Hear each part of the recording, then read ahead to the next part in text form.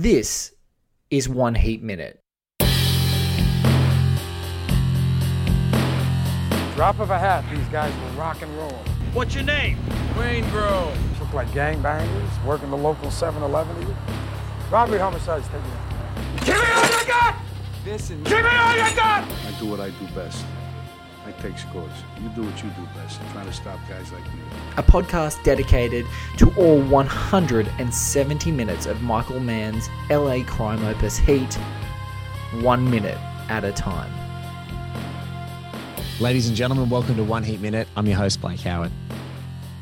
Joining me today for a very special bonus episode of One Heat Minute is, well, a man that I've studied for like 3 years intensively, more than that, beyond this crazy project of One Heat Minute and all of its offshoots.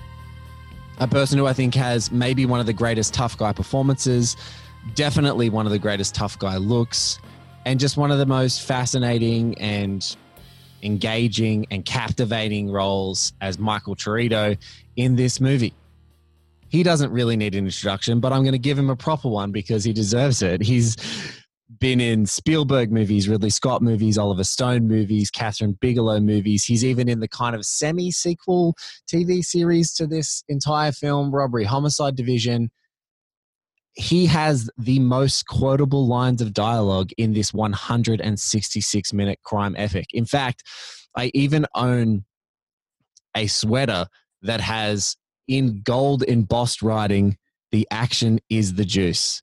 Ladies and gentlemen, please welcome Tom Sizemore to One Heat Minute. Tom, it is absolutely outlandishly great to talk to you today. I got to thank you for that introduction. It's quite kind of you, and reminds me of a beautiful time in my life working with Michael Mann, and thank you. It's great to be here. Look, Tom, but we have to start. I mean, look, firstly, it's my pleasure to talk to you. So that introduction is the least I could do.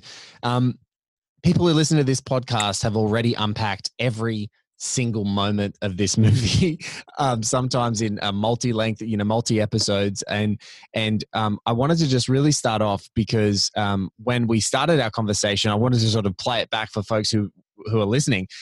You weren't aware of the project, but I think that you were, when I was talking to you just moments ago, you were really pleasantly surprised that this is a project that earns that kind of scrutiny, because in your mind, you were like, there was so many subplots, there's so much stuff, you can't miss a thing if you put it under this level of scrutiny. Is that your thought about this kind of crazy project that we've done? Yeah, I mean, if there's any movie I know of that I've been in or know of that would deserve 1 minute at a time, it's this one, and maybe Citizen Kane. This is on the top of my head, I'm sure there's others.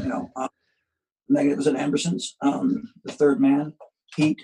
I mean, there's just a few. It's a handful of movies, and in Heat, there's so many things going on at all times. I mean, there's the parole officer and Bud Cort's part when he plays the short order cook, who threatens what's his name?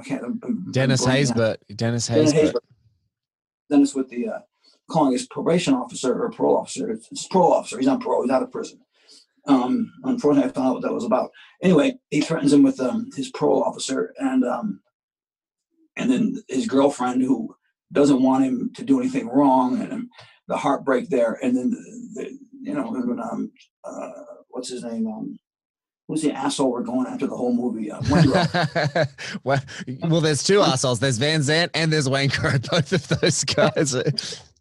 William Fichtner's he's Van Zandt's an asshole too. Yeah, he's a pussy asshole. Dangerous asshole. I mean, he's dangerous. He'd kill you on the second. That he kills that prostitute, that young girl, and her mother. I mean, just all those things, all those moments that you saw in the movie were earned, and Michael had invested them in his mind as well as on the screen. The mother runs up, and Al Pacino's in the Hannah's in the motel, in the car in the parking lot there, trying to give her some kind of solace. that all those things, you know, you couldn't appreciate them if you just saw the movie. I mean, I didn't appreciate them when I read the movie, and you know, I didn't get it all for a long time. And I got really close to Michael. I ended up doing a TV show with him, and he's all those lines in that movie, he wrote them. And there's very little, if any, improvisation in a Michael Mann movie because he's able to write it where you don't need to do any of that shit. Yes. You know, for me, is the juice I'm in, that's been scripted. Yeah. Everything in there is scripted. I mean, it's hard to believe it. All of it is scripted. Everything. And it has that banter that you just can't write like that. I mean, not many people write it. He's the best there is. I mean, what got me about Michael, and so to this day, is no one like him. Is that everything you see on the screen is Michael's. The shot, the clothes, the dialogue, the story, everything, the cut, the music, everything is Michael. I mean, he has a costume designer, but he gives her a palette to work from, and Yes. she brings. But Michael is the discerning eye on what it's going to be like. What is it really going to be? It's Michael. As talented as Dante is, it's Michael. Yeah. That is going to say, this is the palette we're working with. And, okay, here's my choice. Here, you give me these choices. I pick this one and go do it. Okay, no, we're not going to do that. We have a couple of we didn't shoot it at all Yes. because they couldn't get the light right. That's unheard of. I've never done it with any life. We never rolled camera. We never shot a frame twice.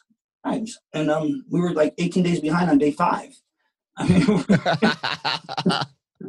we went 3 months over.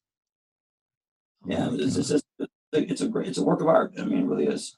Yeah, it was wonderful talking to Dante, and I think you bring up, it's like one time I was talking to Dante, you know, normally talking in the language of someone, like educating the listeners who maybe aren't familiar what a cinematographer does. And Dante is really funny. He's like, look, on some films, obviously I work with the lights, I get the lenses, I work with my director to do the compositions of the shots. And sometimes that's more of a collaborative thing. He goes, one of the things about working with Michael, especially as an Italian cinematographer breaking his way into Hollywood, he was like, Michael, I just give Michael the light. Michael's on the lens. Michael composes the shot. Michael actually sometimes knows what lens he wants. Like, he's like, Michael is the guy. Like, you know, that's why I love working with Michael, because he's giving me the instructions of what I need. And I wanted to tag on to what you said, because, you know, some of your, you know, I talked about some of your great lines, and we'll get to some of those conversations, but, you know, just little bits and pieces that I love. And I love so much about your character, Michael Cheritto, and is one of the moments when you guys are all, what Pacino's Hannah calls in a convention. You guys are all, you know, your crew's dinner together, and your character says to your daughter, Linda, you go, what do you want to be when you grow up, honey? And she says, I don't know. And you go, just like me, I don't know either. And there's some of those moments that I think you give this color to this guy who is really charming and just like gregarious and like a fun guy to be around, but also has this switch that when he's on the job, like, it's life or death. It's right here and now. And Sociopath. yeah, complete sociopath. Sociopath. He's a selfish sociopath. He wants the money. And when he's with Neil, that's what we're doing. We're getting money.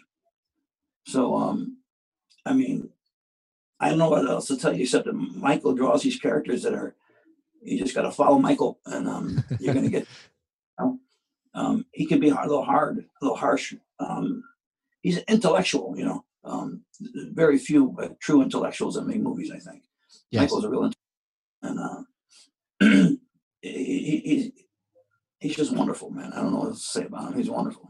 Can you take us back to something before? Because there was a really funny DVD commentary that Michael did actually with James Caan about Thief.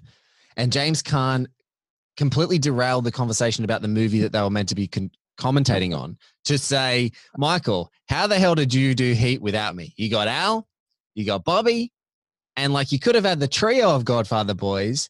So clearly it was a funny joke at the time, but I feel like in this project, we've learned about so many actors that would like love working with Michael in their career, wanted to, heard about this movie, and just would have fought tooth and nail to be a part of it.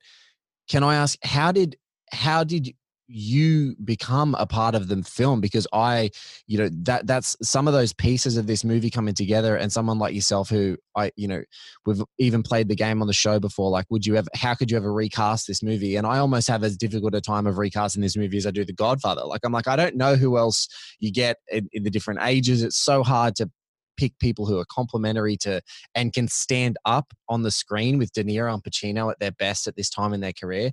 So how did you become a part of this movie? Did you know about it and go, I have to be a part of this movie? No. I didn't know about it. It was a real hush hush in Hollywood. Bob saw vis-a-vis Sean Penn. He saw True Romance, and right. And I'd done a movie with Bob De Niro called about the Hollywood 10, the McCarthy hearings. I played Sam Cohn. I played the attorney, and what was it called? God, I can't remember. But it was just one scene.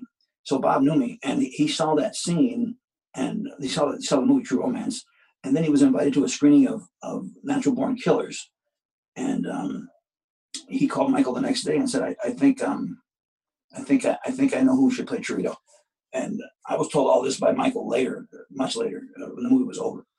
And I got a call from my agent that day. I found out later that Michael and Bob had talked. And then I had a meeting with Michael the following week or a few days later. And they were going to send over, I had to go into his office and read the script after hours or some shit. It was you couldn't get this. It was under lock and key. For an actor like myself, and Bob probably had a script, and Al had a script, I'm sure. So I went in and read it, and then I went in and took the meeting, and the meeting doesn't stand out of my mind that much because Michael had kind of made up his mind to cast me. Wow. I remember he asked me, do you feel like you can stand up? Can you stand next to De Niro? And I go from a tight De Niro to you, and drop in the level of. I said, "What do you mean? Are you asking me if I'm as good an actor as Bob De Niro? Can you get your game up here and keep it up here?" And the physical demands. I just want to let you know that these robberies, these guys do these high-end robberies where 3 guys can take on a police force of 2,500. These guys are in condition. And I said, well, I can get in that kind of shape. And yeah, I think I can stand up next to Bob De Niro or Robert De Niro. He's been my idol since I was a teenager. And it would be a dream come true and stuff. And he said, okay, I'm going to hire you then. I was right there in the room. So when I went to my car, I didn't have time to be kind of bowled over. I was sitting in my car and I needed to call my agent, tell him I got hired. And yeah, it was wild. And then this is wild. It was November, and I went home for Christmas to Michigan. I lived in LA, and I went back to Michigan. And I was home. It was Christmas Eve, and my my father's landline rang, and my dad yelled out and said, "He goes, Thomas, Michael Mann's on the phone." What a Christmas present! What a Christmas present! Are you going to be away for the holidays? And if you are, do you have a contact number? Michael might want to talk to you. I said, oh, sure. My dad lives in Michigan, 313-839-6081. That was the number. So I gave the number, and he called on Christmas Eve and said, I'm sorry about this scheduling deal, but we didn't think we'd get this location for. I said, location? We don't shoot the movie until March. We start March 7th. He said, location for rehearsals. And I said, rehearsals of what? And he goes, of the robbery. We're going to start. I didn't explain to him. We're going to do the robbery. We're going to rehearse for 6 weeks. Oh my God. Rehearse for 6 weeks? And I was thinking in my head, as my agent, I'm going to rehearse for 6 weeks. Of course, they didn't know. They just told them that day also. But this location became available. But we have to start. If I want to get the time I want, we got to start now. So I need you to fly back to LA tonight. Or no later tomorrow to work the 26th of December. And it's just a rehearsal though. We start at dawn, which is like a 6:50, and we're done at dusk. Said, oh, Jesus. And dusk in LA is like 8 p.m. it's Jesus Christ. We start started out with the simplest of deals, and then by the end of it, we were you saw the magazine change that Val did. You saw the way we handled those weapons. We weren't virtuosos, but we were pretty damn good.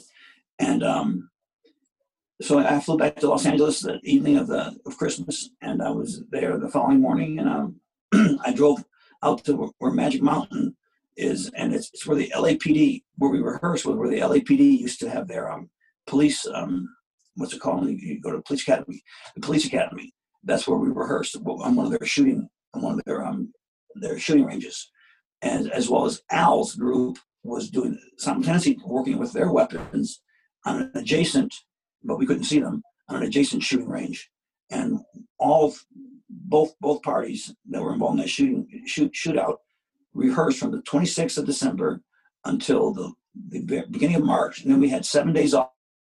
We started the movie March 9th, 1995. That is so unbelievable. I'm just like, as the biggest fan of this movie, I am just bowled over, but I'm also completely not surprised. But one of the things I was just going to say, though, you kind of talked down your ability, you guys, you and Val, but people have been chasing the dragon of this movie for 25 years. It was only a couple of days ago that the 25th anniversary of the Burbank premiere came and went. And they're not going to catch the tail of this movie. They're not going to catch it.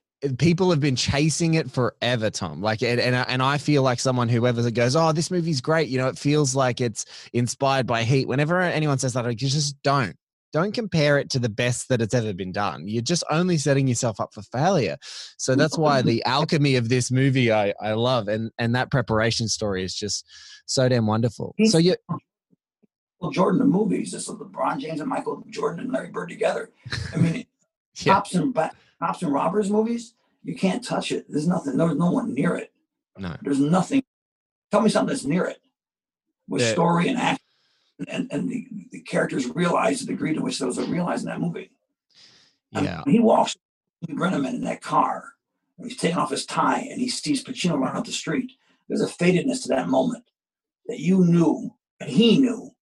He had his appointment with Hannah.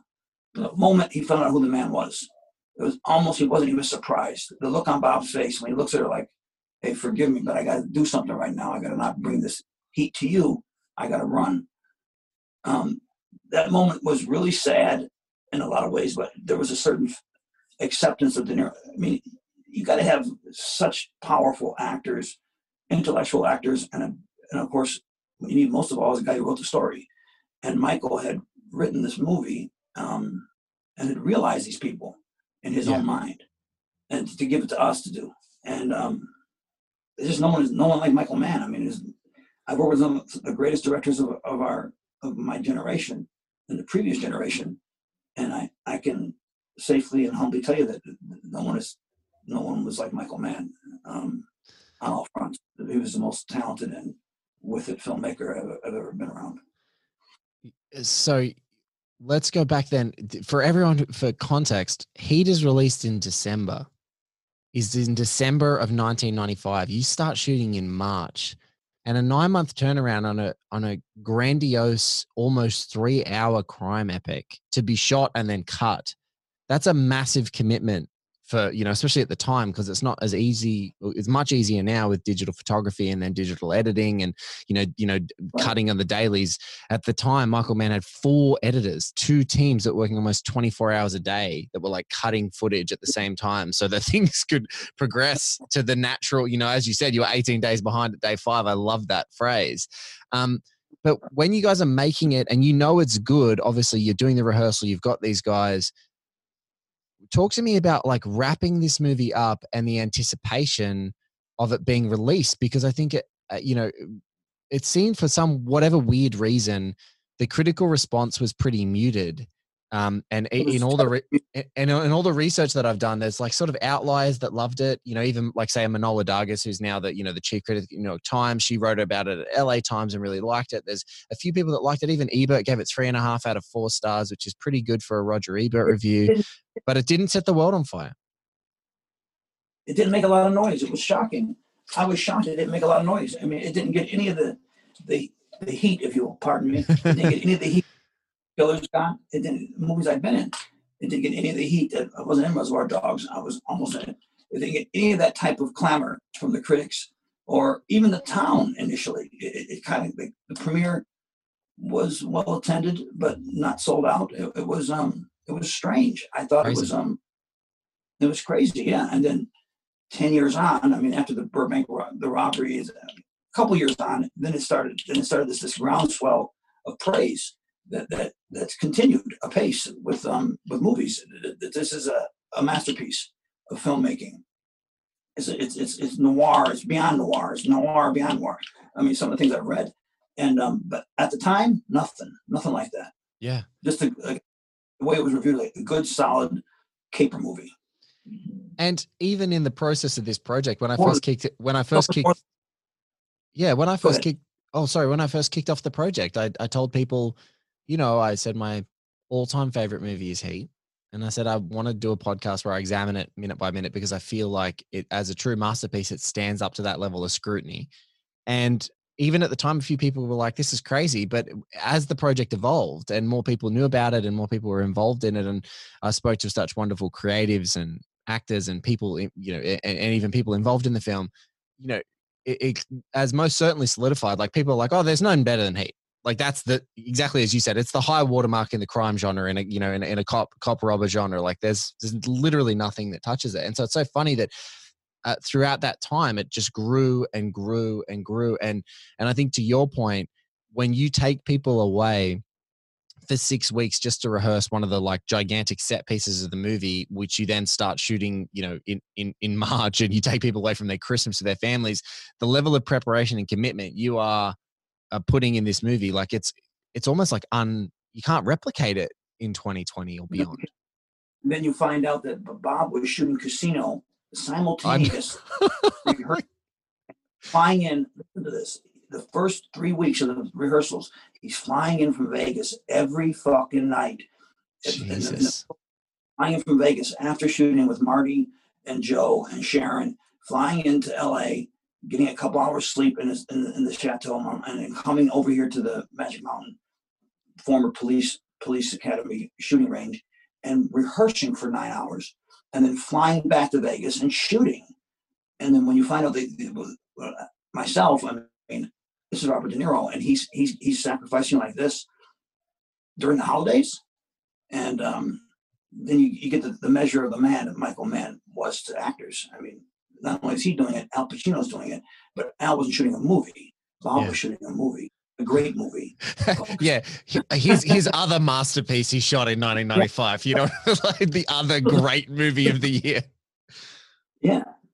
Casino's a masterpiece. People don't give it enough credit. No, I think you're an aficionado of him and of the genre, and you've been in some of the great ones. And I think last year, as the release of The Irishman came around and Casino got its due, you know, like it was like people revisited Goodfellas a lot, but then people went, oh, what's the next in this sort of logical Pesci, De Niro, Scorsese trilogy, if you like, which is Casino, which is just equally an outstanding movie. Don Rickles is just so good. And then also you talk about the story of a movie growing. I think Don Rickles on the side telling funny stories about cracking De Niro up and busting his balls on set, you know, builds the lore of the movie, you know, as well. Like, there's great stories that come out of both movies. We hear those stories after they happen. He would come to the rehearsal and go, I remember him saying to me, hey Tom, what do you think of Don Rickles? You like him? And I went, yeah, he's cool, he's funny. He went, well, you think he's funny? Well, I'm making a movie with him. He said,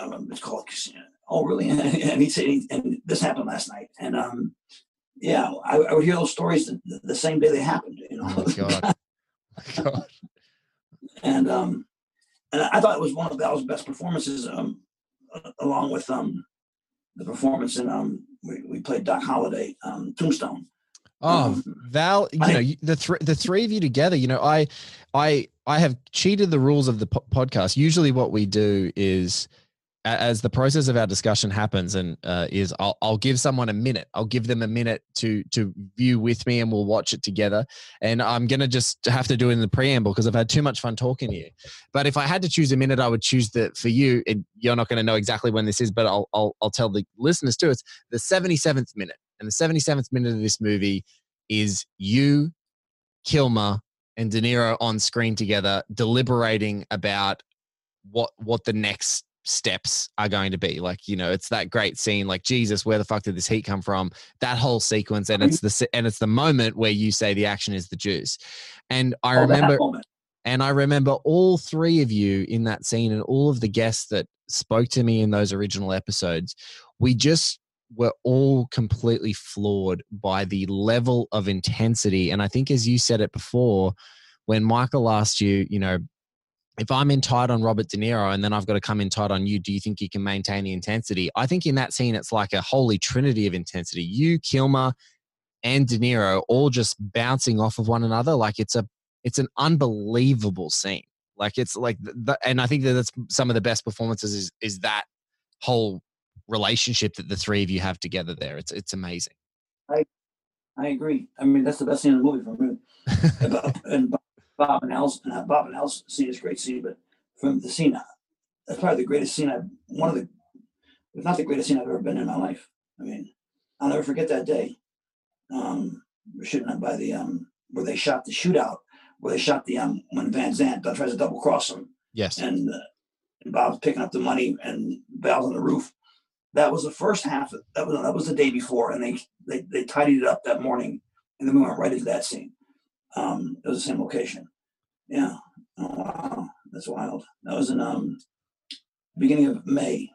It was beginning of May. Yeah.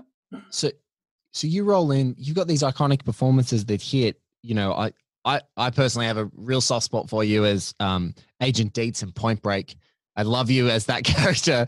You know, another great LA crime, another great cat and mouse LA crime movie of a completely different style, but freaking insane.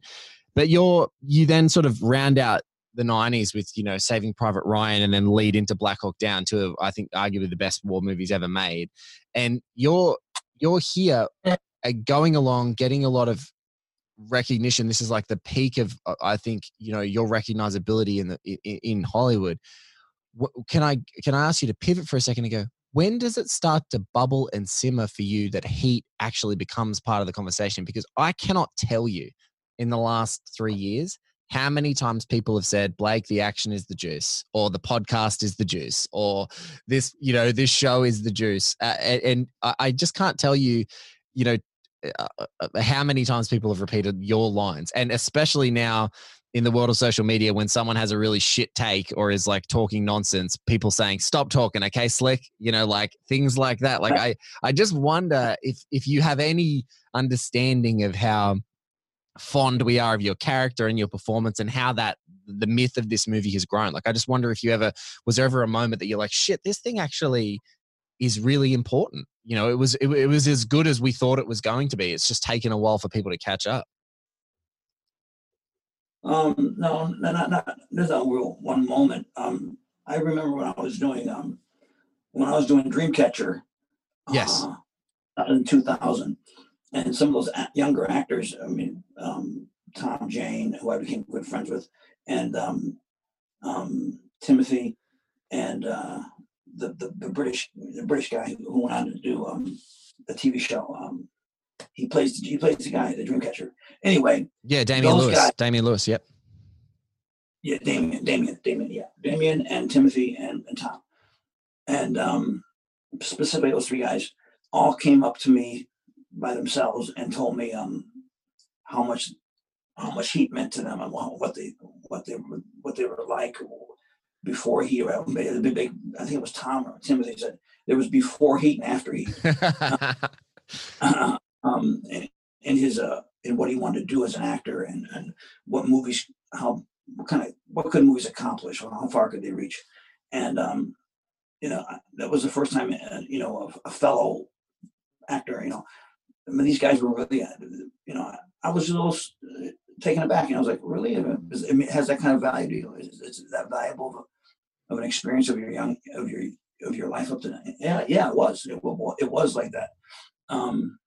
Tom actually, Natural Born Killers, he was really knocked out by that, and he really liked me as an actor, or whatever, you know. Tom's just a great actor. Yes. He's the greatest blonde-haired actor. He and Robert Redford, the two great blonde-haired actors. Anthony Hopkins is kind of fair-haired too. He would be the best in. But yeah, there was no real one moment. But I remember I was in Canada doing Dreamcatcher, and we were in a van freezing our asses off, and when all three of them were talking to me at once, and it was quite something. You know? You always know you've done something kind of special when you can, you know, certain actors. These talented actors there's not a lot of them, but there's some. There's always you know, when these guys like that praise you, it's uncommon. It's not. Yeah, it's you know, when your peers stop you and say, no, before we do anything, I need to say how much this movie meant to me, and they, you know, touch their fandom. That's incredible. Actors are really competitive by nature. I mean, just to try and do this is kind of nuts. Actors are really competitive, and it's just getting a compliment out of someone, a genuine compliment, is rare. It just isn't a very common thing. You're not going to get it from your fellows all that much, unless it is truly magnificently good. Yes. And I remember telling my brother this, and he said, he was a younger brother, and he became really good friends with Tom Jane. He said, Tom, you know, it's true, and you really should. It is magnificently good, and you should know that, and you should appreciate that and feel good about it. You were in a work of art. To these guys, it was a work of art. And I always thought art had to be one man or woman, one person had to be behind it. You know, this group art thing is kind of weird, you know. But I was grown. Because it's so unlikely, Tom. It's so unlikely, Tom. I think that it's so much simpler when you think of a Van Gogh paint. Yeah, when Van Gogh paints a painting, it's one guy and one vision. And as you said, everything that Michael does is, you know, he curates that vision, but he's doing it with 70 speaking parts. And about 40 of those people are some of the best actors that have ever worked. And these huge set pieces and this deep philosophy and these multiple storylines, like how unlikely is it? Like just on paper, how unlikely does that sound like it's going to be anything great? Exactly. I mean, you got 1,000 people and making that soup. And even if you boil it down, okay, you got the filmmaker, you got your executives, and you have so many people who have to taste the sauce and say, you know, I like the sauce, or you got so many people who got to drink the Kool-Aid and be seduced into saying this is the real Kool-Aid. It's a miracle that somebody gets through like Heat and Natural Born Killers, which worked in the. I mean, Oliver. So many executives, I think, they wanted to distance themselves from the movie. They left Oliver alone. So when it was carpet by people, they can say, well, we had nothing to do with it, even though our names on it, we left them alone. But no, it was the opposite thing happened. The critics, you know, pandered to Oliver, and you know, I think that's because is an undeserved some of the praise you might be giving Heat. It's just a very daring movie, and I think it's Oliver's best movie. Well, maybe Nixon might be better, but you know. Oliver at that time, it's really funny when what happens, you know, this is something we've also talked about. It's really funny what happens when people have a run of amazing movies, because some of them hit, and then later on the people, you know, it's actually those movies that are, you know, considered lesser or don't gain as much traction that are sometimes more interesting. Like if you talk about critical reception, Michael Mann's most critically, you know, well-received movie ever is The Insider, that happens in 99. But you then look on either side of it and you've got like Collateral and Heat, which are both kind of like crime classics in their own right. And I would argue Heat is, you know, supersedes Collateral in many ways, but it's like you then go, wait, and even Coppola, you know, like Rumblefish and Cotton Club and even Dracula to a certain extent. It's like you've got The Godfathers. Some people forget that you can be having a run. And I think Oliver Stone, you mentioned two, I guess, of the lesser known ones of Nixon and Natural Born, and they're both incredible films.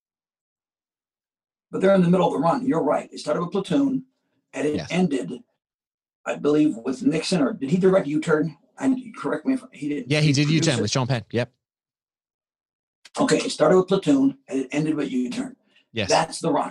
Yes. By the time he does Sunday, he's off the run. He's in a different template. He's dealing with a different palette, different things going on in his life. Yes. I knew him right after Platoon, and I knew him through the run, of course. And I almost at Any Given Sunday, I would have done it if I hadn't been doing something else. I don't know what part it was, but it was one of the football players. I couldn't do it. But I did go visit the set. They were in Florida, and Oliver and I got real close, and I went down to visit him, and I could tell that it was different. You could just tell he wasn't as engaged. He just wasn't as engaged. I don't know how else to put it. He just wasn't as engaged, and that is nothing. This run you're talking about is no more sure than it is with Oliver Stone, I believe. Yeah, you can really see that run. Michael's always been up here. He's always hitting at the ball at a high level. He's always John McEnroe or Von Lendl. He's always hitting the ball real well. Yes. And no matter what he's doing, Thief or the what was the last one? He did Black Hat. He's now onto Tokyo Vice, and he was Public Enemies. He's been doing Tokyo Vice forever. Yeah.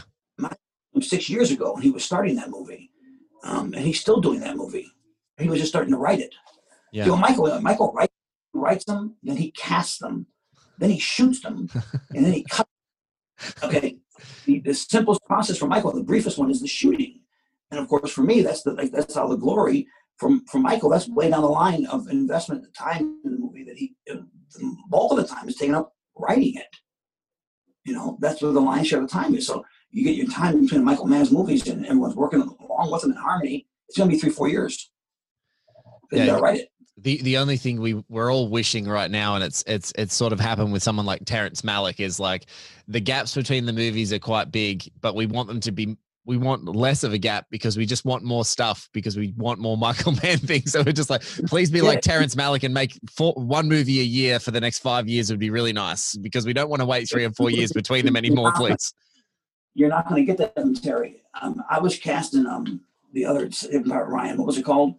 Thin Red Line? The Thin Red Line. I was cast in that movie as Elias Koteas' role. And it shot the same time that Saving Private Ryan shot. And I was cast in both. I was cast in both of them. I was cast in Terry's movie the week prior to Steven giving me the offer. And getting cast in Terry's movie was very difficult because it was only Sean in the movie, and then Nick, and then me. And I had to tell Terrence Malick on the phone that I was not going to do his movie. I was going to do Saving Private Ryan. And I just want to say he cussed me out, which I didn't think he would do. Of course, I didn't know him that well. Of course, I don't know if anybody does, but I just knew the movie. You know, with Martin Sheen and God, in my brain, I'm getting older. Martin Sheen and Sissy Spacek. Badlands, right? Yeah, that's all I knew about Terrence Malick. And then, of course, I went through this casting process with him, which went on for like 3 months. It was strange. I had been at Hamburger Hamlet like 6 different times for lunch. Hamburger Hamlet on Sunset over there, you know, right where the strip would end. And and we had this strange read-through at Mike Medavoy's home that was attended by there should have been like 35 actors there, and there were 7.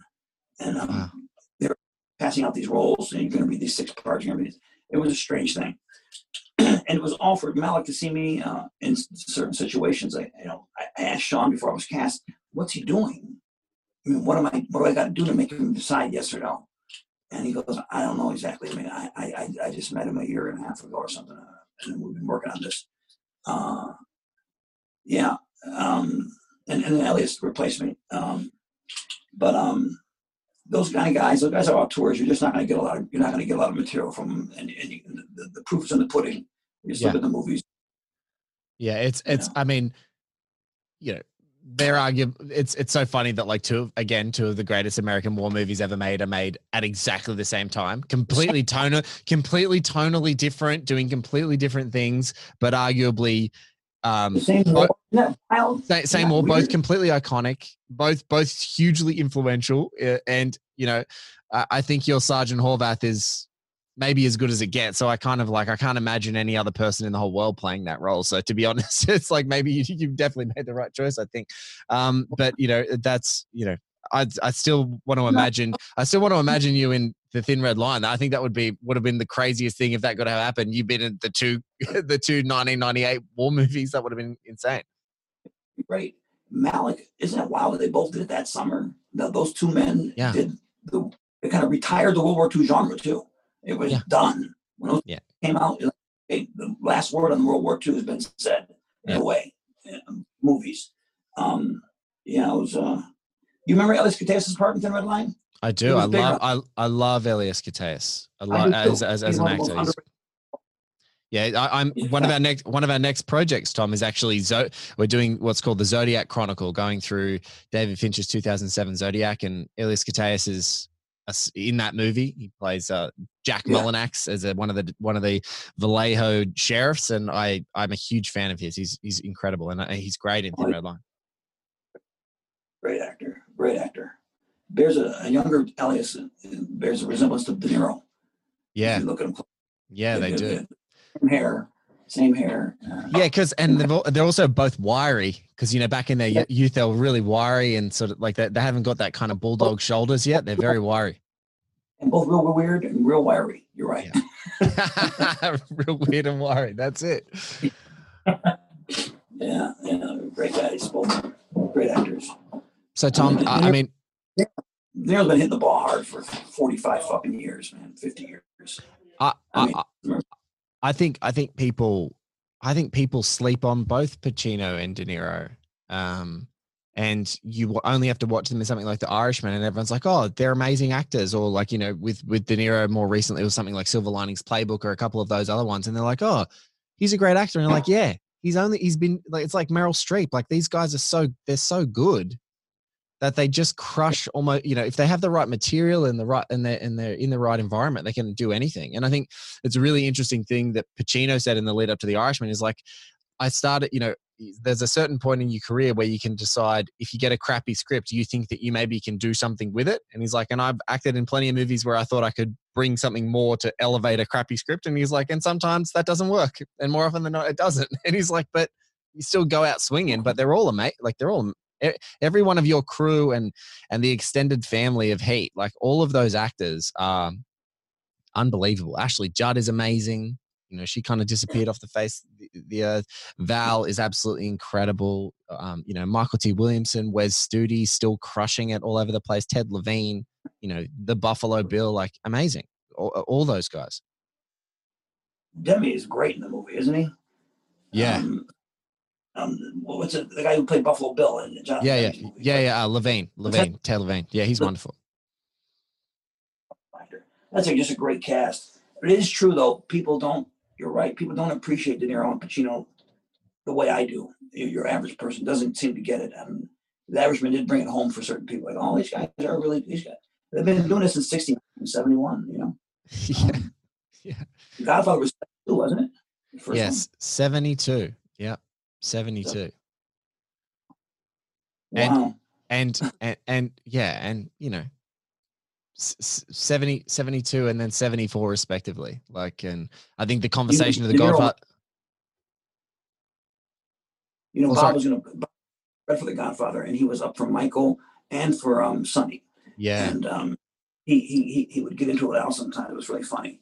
If the casting director hadn't thought he was so talented, then he would have.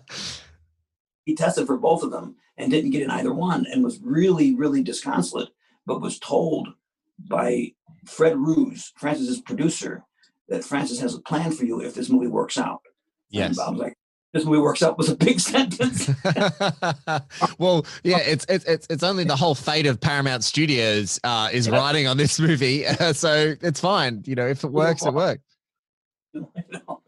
That's the beautiful thing about the internet, Tom, is every now and then, I think it happens every few months when The Godfather comes back into conversation, but like the De Niro audition tapes for Sonny emerge, they're on YouTube or something, and someone puts a clip on, and the sliding doors moments of who would have been Michael and things like that. And it's like, sometimes the universe, like fate, is whispering to someone. And I think at Francis, during that peak of his run, I think he had a line into the universe, and having Al and then having Bob for Godfather Part 2, like all of the stars were, he was, I don't know, he was.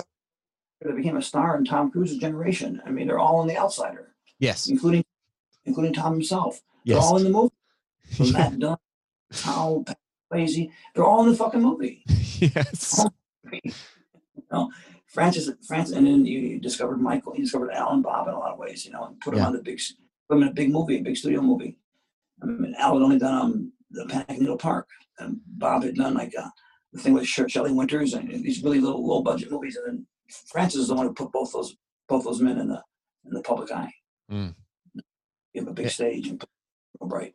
And again, talk about chasing the dragon. You know, fortunately, there's someone as talented as Marty Scorsese that does things like The Goodfellas and The Irishman, because, you know, people have been chasing that mafia, you know, dragon for many years. It took The Sopranos on TV and someone like James Gandolfini to, you know, to reach the same heights as The Godfather and Godfather Part 2. But it's like, it's, you know, I like to call them genre ruiners. And I think in Heat in many ways is like a crime genre ruiner for a few years, because people just, they don't know what to do. Like, it hits a new height and it takes a new paradigm to shift, or to make a smaller scale thing or a larger scale thing, or take it to a more serialized narrative.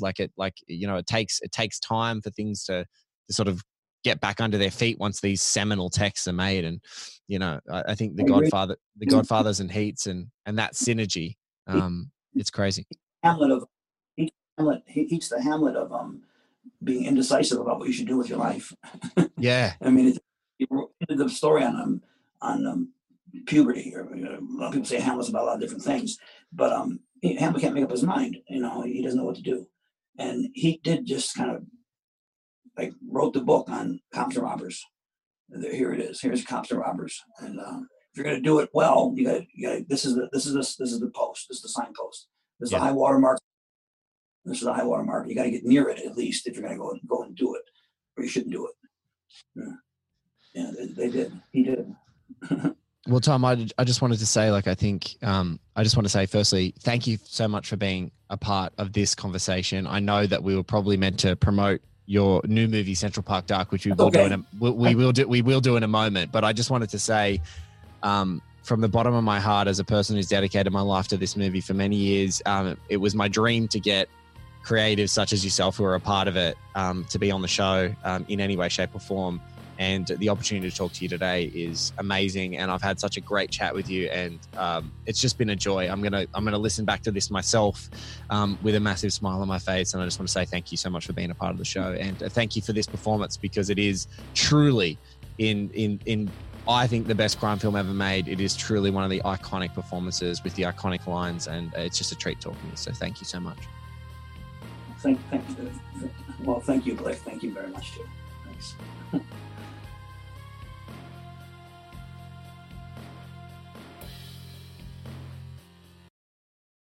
This is the story of the one.